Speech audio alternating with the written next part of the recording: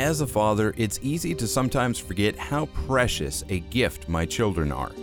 Psalms 127:3 says, "Children are a gift from the Lord. They are a reward from Him."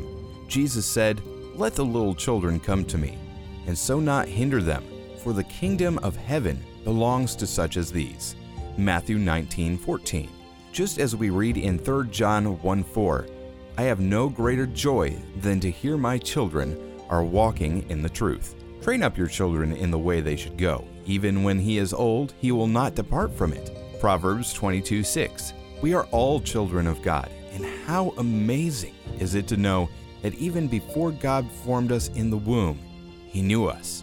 Jeremiah 1:5. So celebrate the precious gift of those children every day.